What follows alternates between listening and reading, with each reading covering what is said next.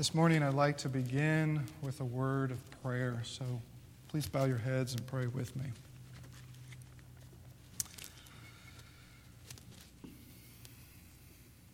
Father, as we prepare for this morning's message,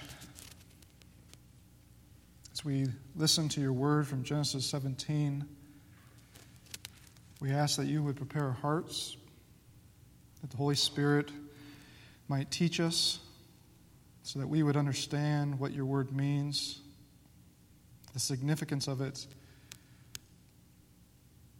and the implications for our redemption and for the Christian life. Lord, we want to also just take a minute to pray for something we don't always do, but it's appropriate this Sunday. We want to pray, Lord, for that Mother Emanuel Church in South Carolina that has been all over the news with the shooting that has taken so many lives, including their pastor.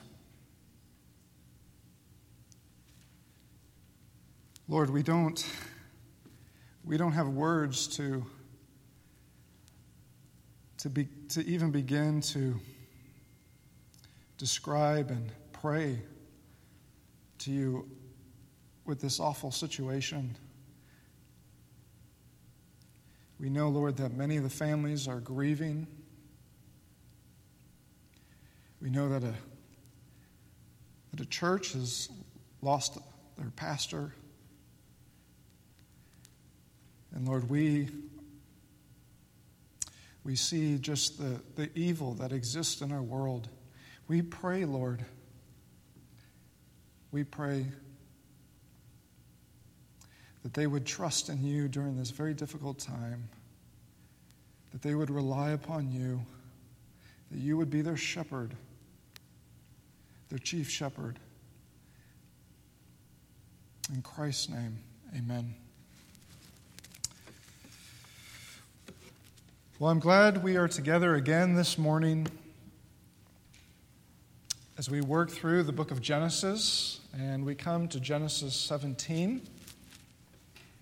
I hope this is true for you, that as we are approaching, getting close at least to kind of the core of this book, that you are beginning to understand the book of Genesis in a way that you didn't before, and that you are seeing how our great God is at work in redemptive history to bring about his plan of salvation. Today we continue this pilgrimage side by side with Abraham, and we come once again to a crucial passage in the narrative. In fact, it's so crucial that I'm going to actually spend 2 sermons on Genesis 17, something we don't usually do, but I want to spend 2 sermons on this chapter. The first sermon this morning, we are going to be unpacking the narrative, and next week when we come back, we are going to spend a second sermon explaining its significance across the rest of the story of the Bible, with a particular focus on the circumcision of the heart, as well as our understanding of baptism. So I want to ask you to be patient. This morning we're going to really get at the meat and potatoes of Genesis 17, and we're going to have to wait until next week, until we come back, to understand its application and its significance to the Christian life. I want to start by reviewing to make sure you are seeing the big picture of this narrative. So have your Bible in hand. We're going to look at chapter 17, but I want to review first and take a step back and look at the main acts of this play so far. In Genesis 12, we saw that God made a promise to Abram. He promised him land, a specific land, and he promised to make him a very great nation. In promising blessing to Abram, God intended all the nations of the earth to one day be blessed through him. And then we saw in Genesis 15 that God appeared to Abram once more. And this time, God promised Abram that he will have a son who will be his own heir. Abram's descendants, God said, will be as many as the stars in the sky. And though God's people will be sojourners in a land, a foreign land, oppressed, God promised to liberate them and to bring them into the land of promise. God then did something remarkable. He cut a covenant with Abram, promising to fulfill his promise lest God himself be cut in two. And then we turn to Genesis 16. And in Genesis 16, we saw the story take a dive. Abram and Sarah fell short. Rather than waiting upon the Lord to fulfill his promise at the right time and in his timing, they took matters into their own hands. And as a result came tremendous strife. In fact, the strife that came to their household was so intense, it nearly divided them. Rather than waiting upon God to give an heir through Sarai, Sarai tries to force her way, and she does so with Hagar and a son with Ishmael.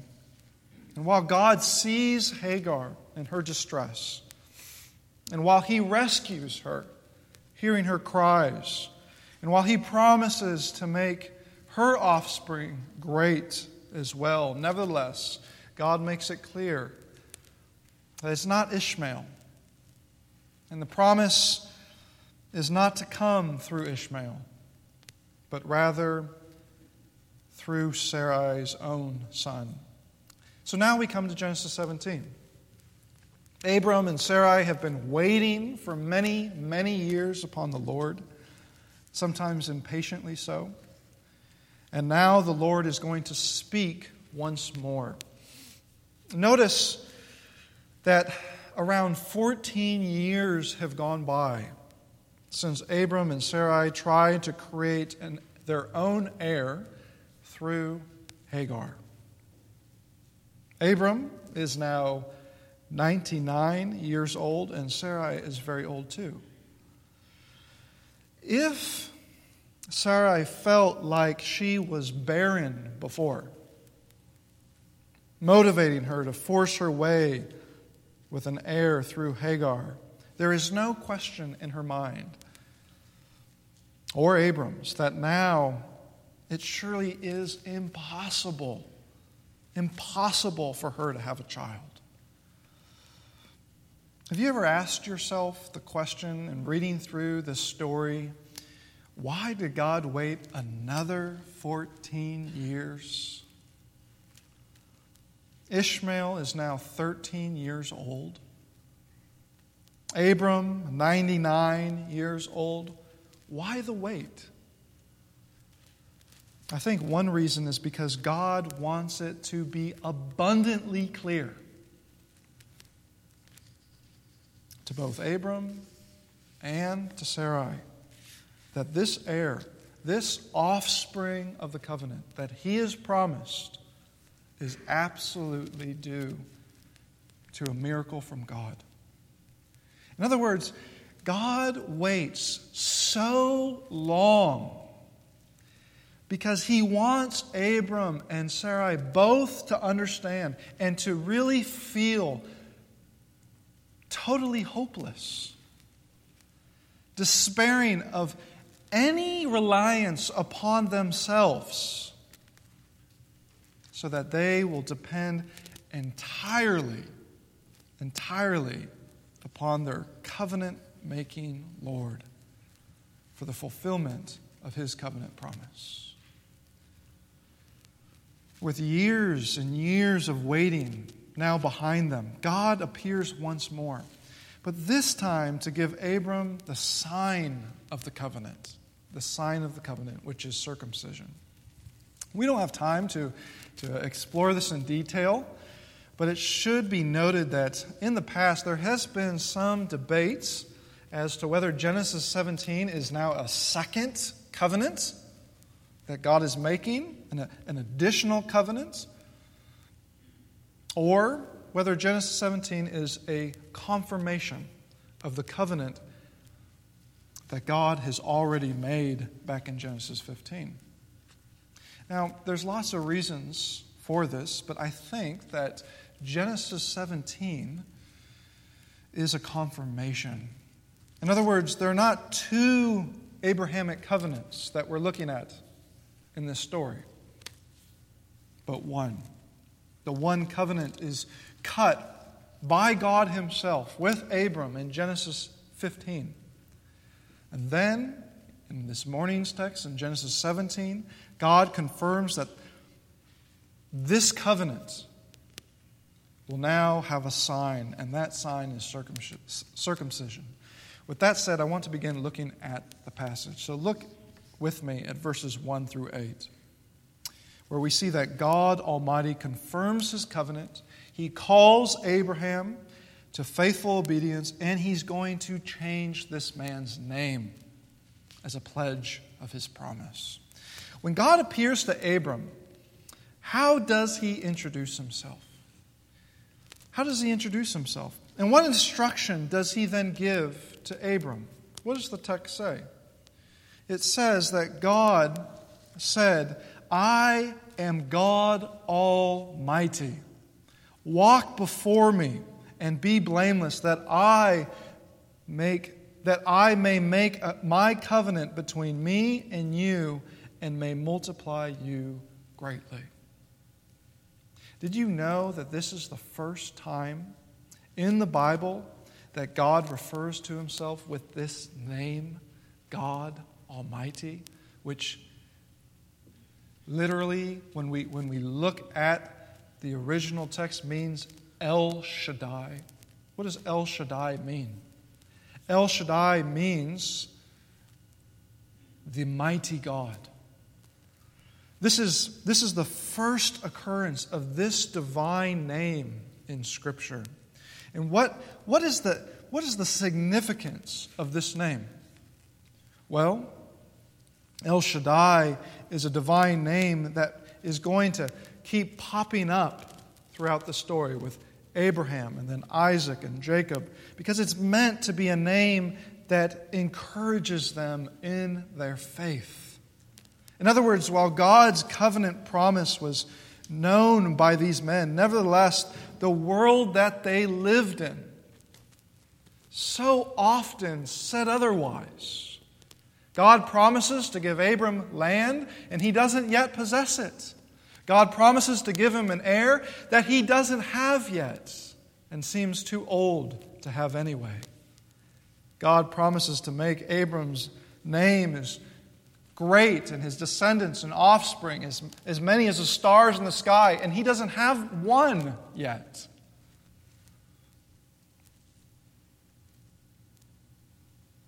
So when God appears, not just to Abram, but to Isaac and to Jacob, when He appears to them, to these patriarchs, and He says, El Shaddai, He is appearing as the one who will uphold His covenant. He is appearing as the one who will keep them in His covenant. He is appearing as the one who will strengthen their faith in Him. As the God of the covenant.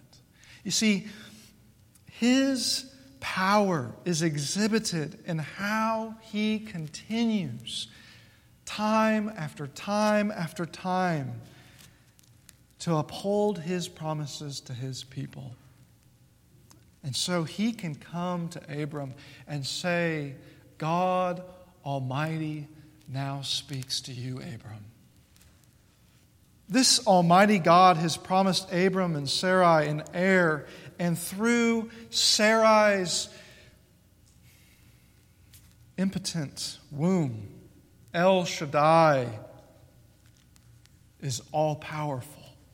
That is what we are going to see in the story ahead of us. And here at the beginning of Genesis 17, we already see God making reference to it. But God has instructions for Abram too. He commands Abram to walk before the Lord and to be blameless, much like Noah was. In the Old Testament, that phrase, walk before me, it's a very important phrase and one you're going to hear repeated throughout Scripture. When the Old Testament refers to God walking before something, it means that God is guiding and protecting and providing for that person. He is that person's shield, as God told Abram in Genesis 15:1 that he would be. But what about when the Old Testament says that man is to walk before God? What does that mean? It means that man walks in front of others as God's own representative. It means that in walking before God, one is an emissary for God, a diplomatic representative. And that is exactly what Abram is to be. Isn't this what Abram was to be for the nations? And isn't this what he so struggled to do? In light of Abram's previous sins and shortcomings, is this command not relevant? As we saw in Genesis 16, Abram struggled to wait upon God and to trust in God's timing. At times, Abram even failed to depend upon God, and he instead took matters into his own hands, as we do so often, trying to produce, in Genesis, trying to produce an heir, but one through his own doing. The result was nothing but conflict and strife, disappointment. And on top of this, Abram, he's been at times, a bad example to the nations around him. Up to this point, he has struggled to even be honest and faithful, which was evident when he started to hide his identity from Pharaoh in Genesis 13, rushing into relations with Hagar, the Egyptian maidservant, in Genesis 16. And as we'll discover in the chapters ahead, this pattern is going to be repeated by Abram and his sons. So when God appears to Abram in Genesis 17, and he commands Abram to walk before him and tells him, Abram, be blameless before me. He is telling Abram to represent God to the nations around him. If he is to be a blessing and a light to the nations, if his descendants are to be as numerous as the stars in the sky, then he must walk before the Lord representing El Shaddai to the whole world. And in order to do that correctly, Abram must be blameless. He must be one who is set apart to the Lord, full of covenant, fidelity, and integrity, so that the nations look to Abram and they marvel at the God he has entered into covenant with. In verse 3, Abram does the only thing a sinner can do and perhaps should do when God appears and speaks. He drops to the ground and he falls on his face, humbling himself before the Lord. And then God reiterates his promises to Abram, telling him that he will be the father of a multitude of nations, making him exceedingly fruitful. And as a pledge of God's promise, what is it that God gives to Abram? He gives him a new name. He says, Abram, your name is no longer Abram. It is now Abraham. You see, Abram means exalted father. Fittingly so, as this man is the patriarch. But now his name is to be Abraham. Do you know what Abraham means? It means father of a multitude of nations. As the father of a multitude of nations, God explains what this entails in verse 6. Look there with me. Again, notice the blessings that are promised. Abram will be exceedingly fruitful. He will be made into nations. Kings shall come from his line. And on top of this, this covenant is not a temporary thing, but it's eternal. For in verse 7, the Lord says his covenant is not just with Abraham, but with all of his offspring. And last, we cannot forget the promise of land. When God delivers his people from Egypt, he will give them a land of promise, the land of Canaan. And here we learn that this is to be an everlasting possession. Did you notice how at the end of verse 8, God finishes off these promises? He repeats once more and he says, I will be their God. I will be their God, Abram. This is an indicator to us, the reader, that the covenant God has established, cut, and is now confirming is one in which he enters into a relationship with his people. This is no boring, dry, impersonal contract. Do you see this? This is an everlasting, binding, personal, saving, and living oath that is made between El Shaddai and the offspring of Abraham, and one that must be accompanied by a sign and a seal. Which brings us to verses 9 through 14. God Almighty institutes the sign of the covenant, which is circumcision. Throughout the Bible, God's covenants are typically accompanied by signs. The sign that sealed God's covenants with Noah was what? A bow in the sky.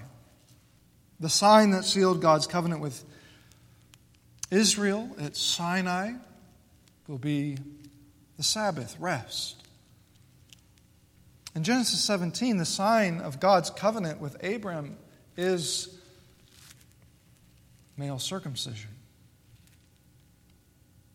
Now, for us in the 21st century, this is wild, right? Unheard of, isn't it? Circumcision? Really? Why in the world would God make circumcision the sign of his covenant with Abraham?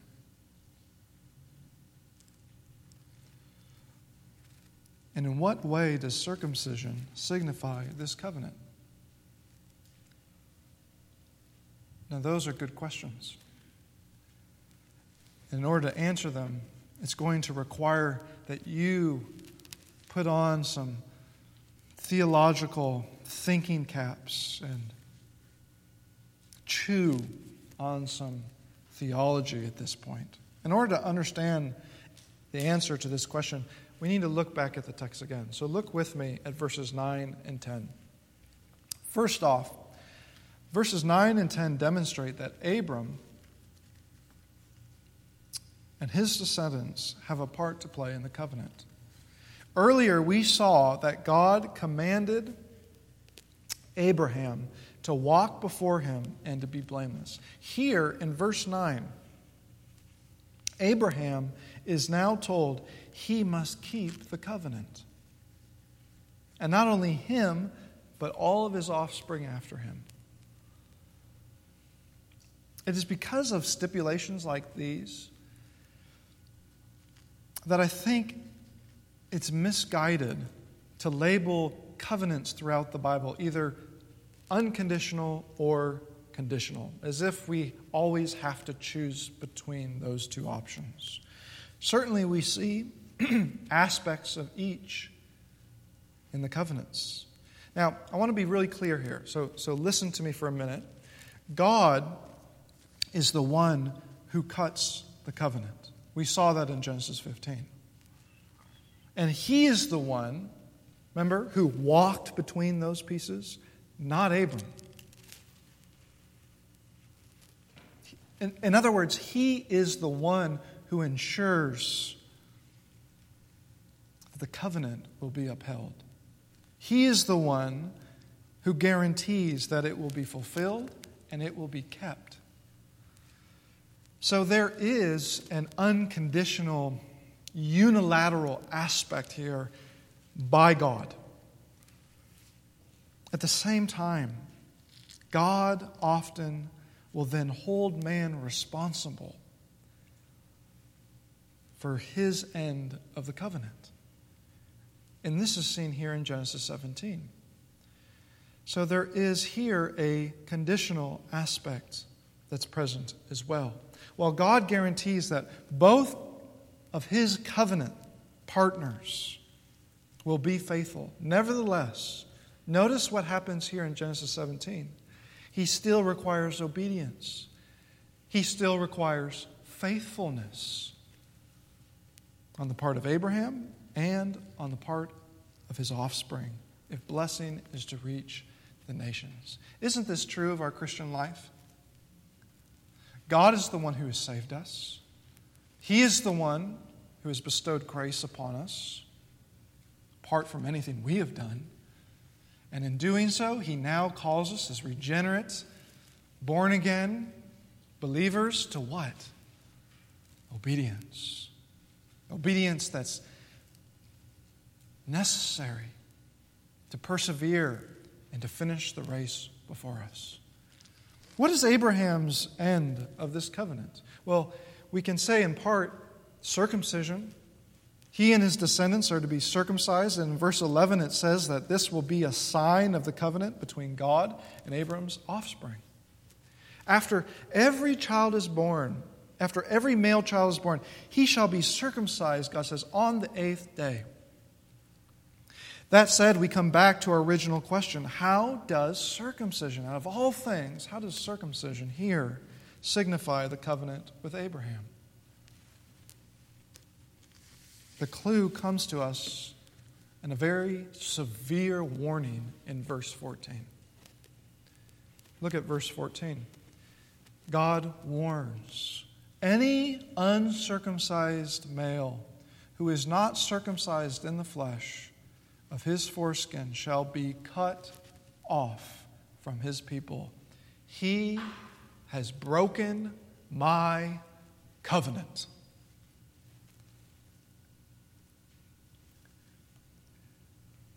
This is not something that Abram is to take lightly, is it? There's two ways, I think, that circumcision signifies the covenant God has made. First, to put it negatively, circumcision visibly pictures the curse of the covenant.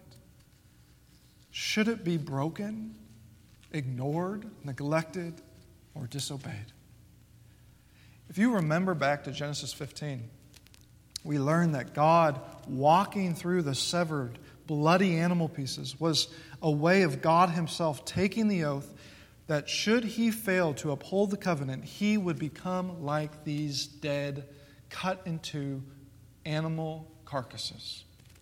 You remember that? In Genesis 17,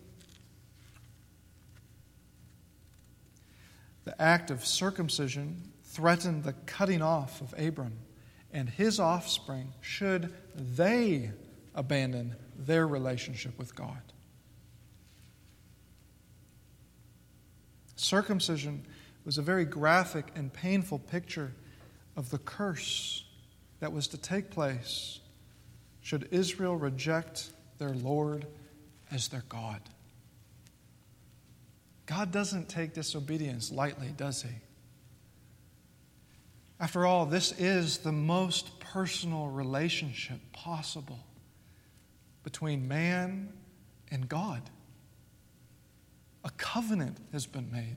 A marriage has started.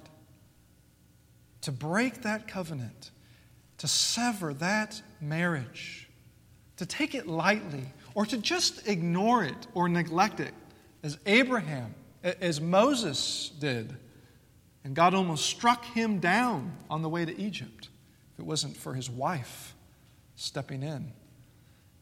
To even neglect it will have serious consequences.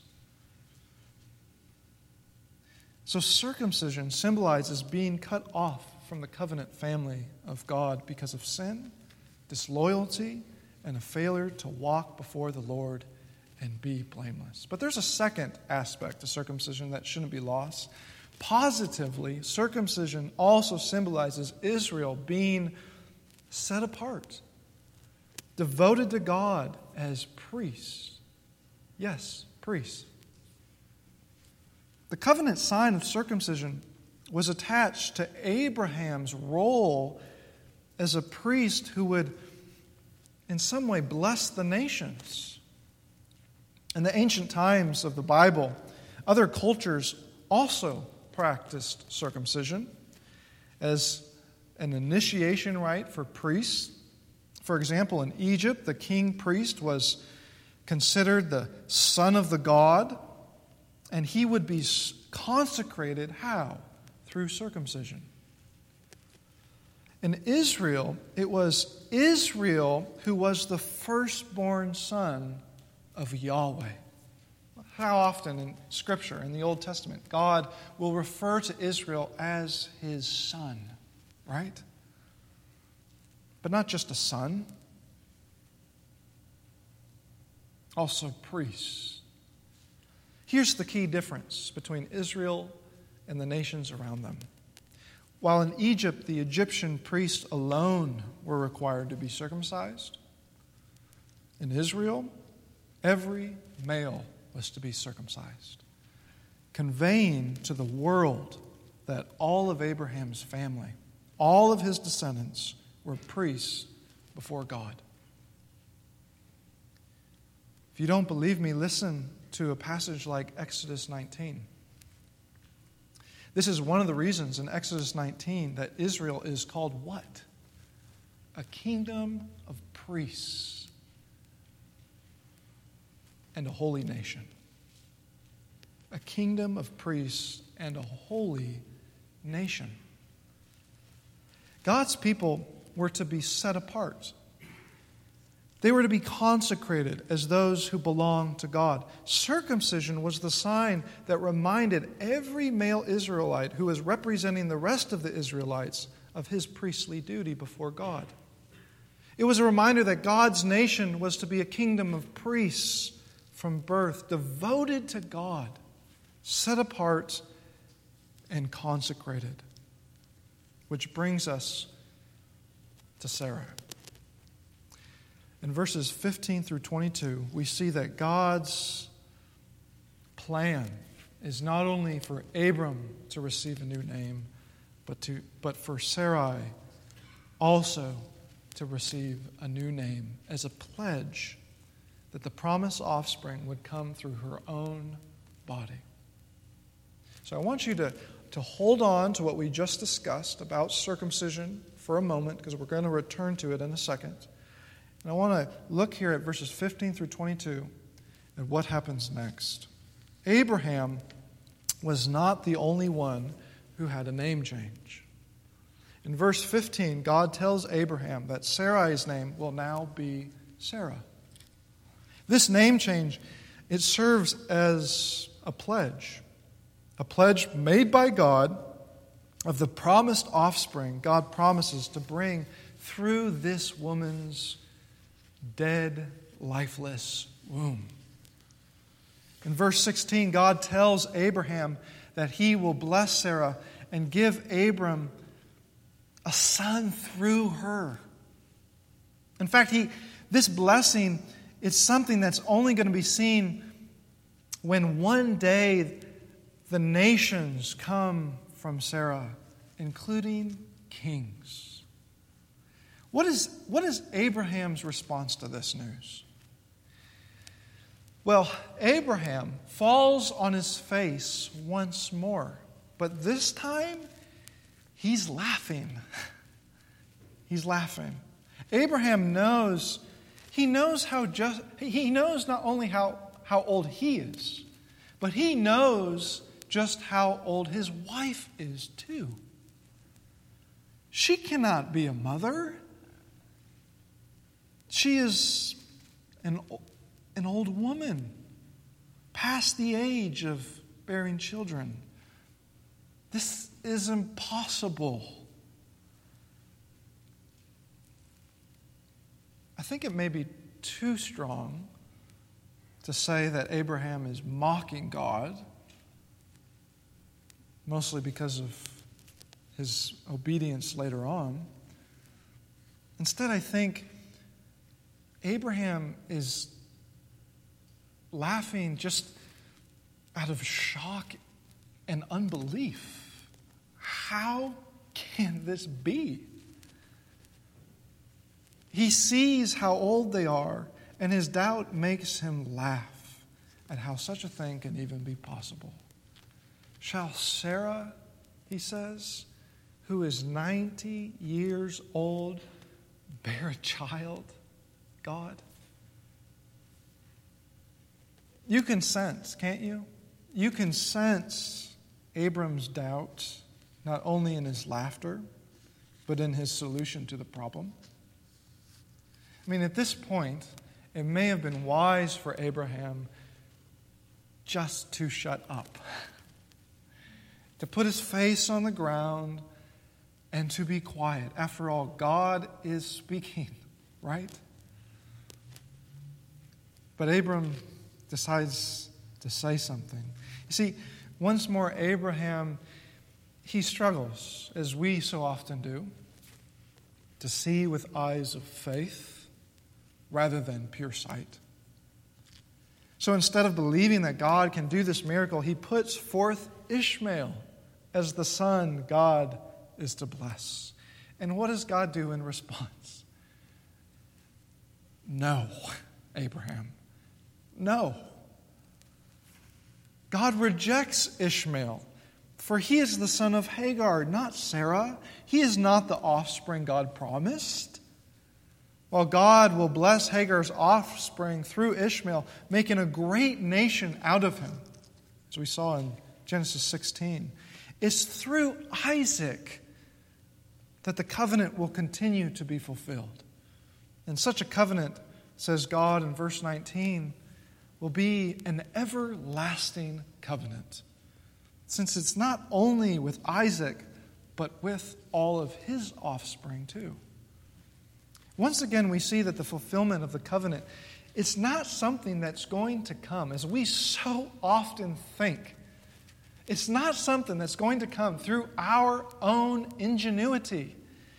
It's not something that's going to come through Abraham's own insistence on his own way, or Sarah's for that matter. Instead, it's going to come through God, who is El Shaddai.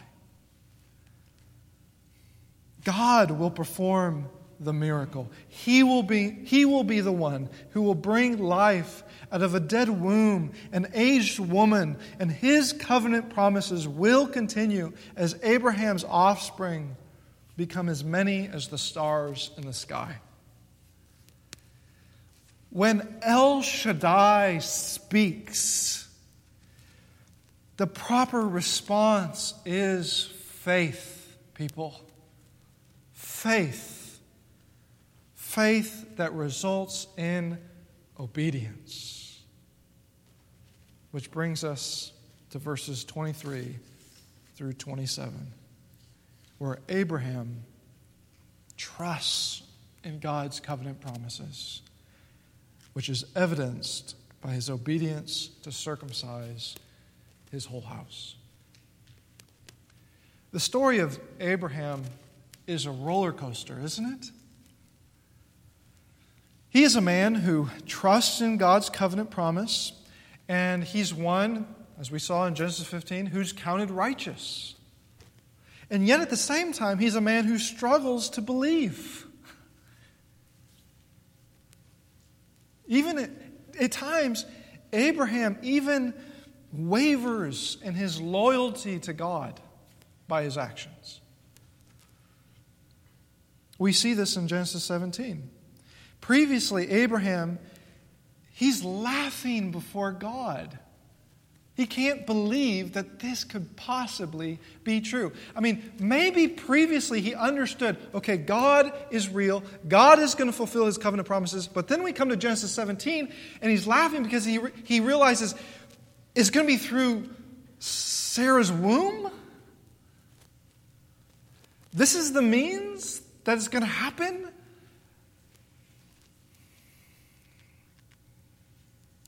But then this same man,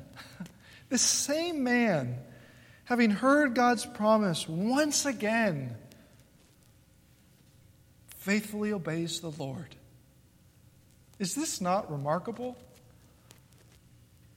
In verses 23 through 27, Abraham's faith in God, even if it be a faith that needed much maturing.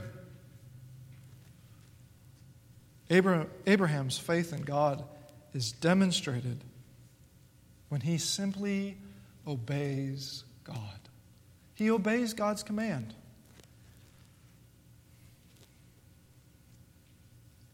And he circumcises his whole household. People, this isn't going to be the last time Abraham is going to be tested as to whether he's going to obey God, is it? There are going to be even greater tests to come, one involving his own son Isaac.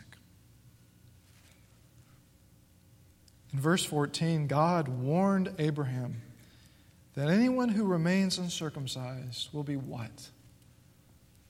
Cut off from the people. In other words, this language here is as strong as it gets. The person is to be excommunicated and executed. Why? Why such a serious consequence? Because he has broken the covenant. And to break the covenant is to reject God himself.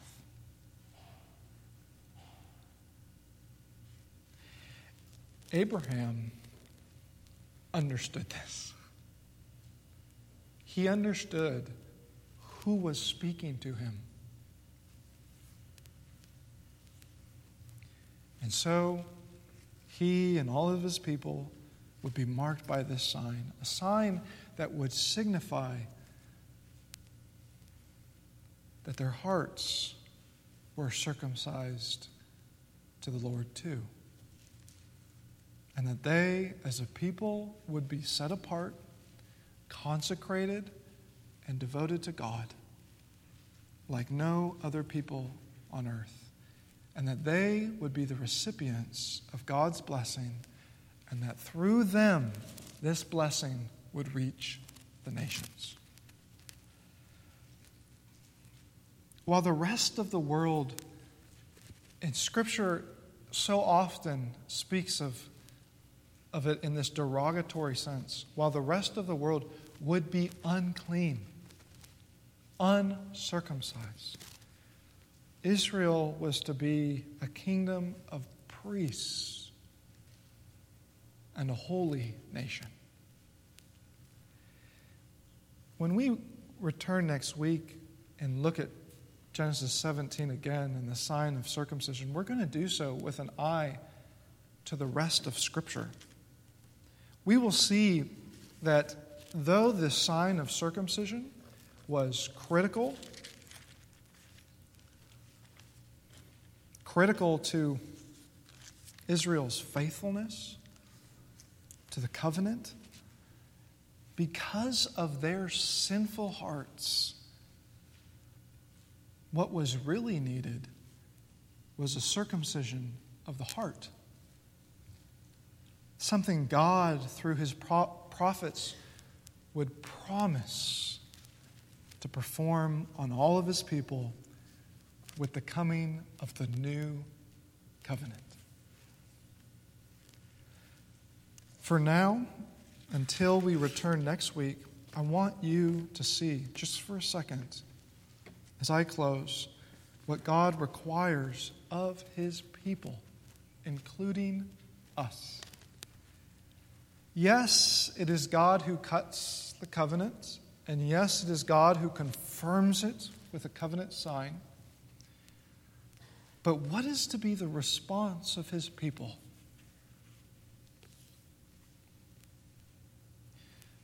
Is it not faithful obedience? Does God not require a life that is sanctified, devoted to him, set apart, blameless? And are we not to walk before the Lord as those who have been united to Christ through the blood of the new covenant? I want to close this morning, and I want you to go home and return next week with these passages in mind, Genesis 17, and I want to read to you Colossians 2. Once again, we read it earlier. I want to close with this passage as we lead into next week. For in him, Christ, the whole fullness of deity dwells bodily, and you have been filled in him, who is the head of all rule and authority. In him you also were circumcised. This is talking about you, New Covenant believer. You have been circumcised with a circumcision made without hands, by putting off the body of the flesh by the circumcision of Christ, having been buried with him in baptism, in which you were also raised with him through faith in the powerful working of God, who raised him from the dead, and you, who were dead in your trespasses and the uncircumcision of your flesh, God made alive together with him, having forgiven us of all of our trespasses by canceling the record of debt that stood against us with its legal demands. This he set aside, nailing it to the cross. He disarmed the rulers and authorities and put them to open shame by triumphing over them in him. Let's pray. Lord, there is so much in Genesis 17 that we could chew on. We pray that as we come back next week and look at this passage once again with an eye to the New Testament, to passages like Colossians 2 and others, Lord, that we would understand the significance of a circumcision not made with hands, but a circumcision that you yourself have performed on our hearts through Christ Jesus, who has been nailed to the cross for the forgiveness of our sins. In the name of Jesus we pray. Amen.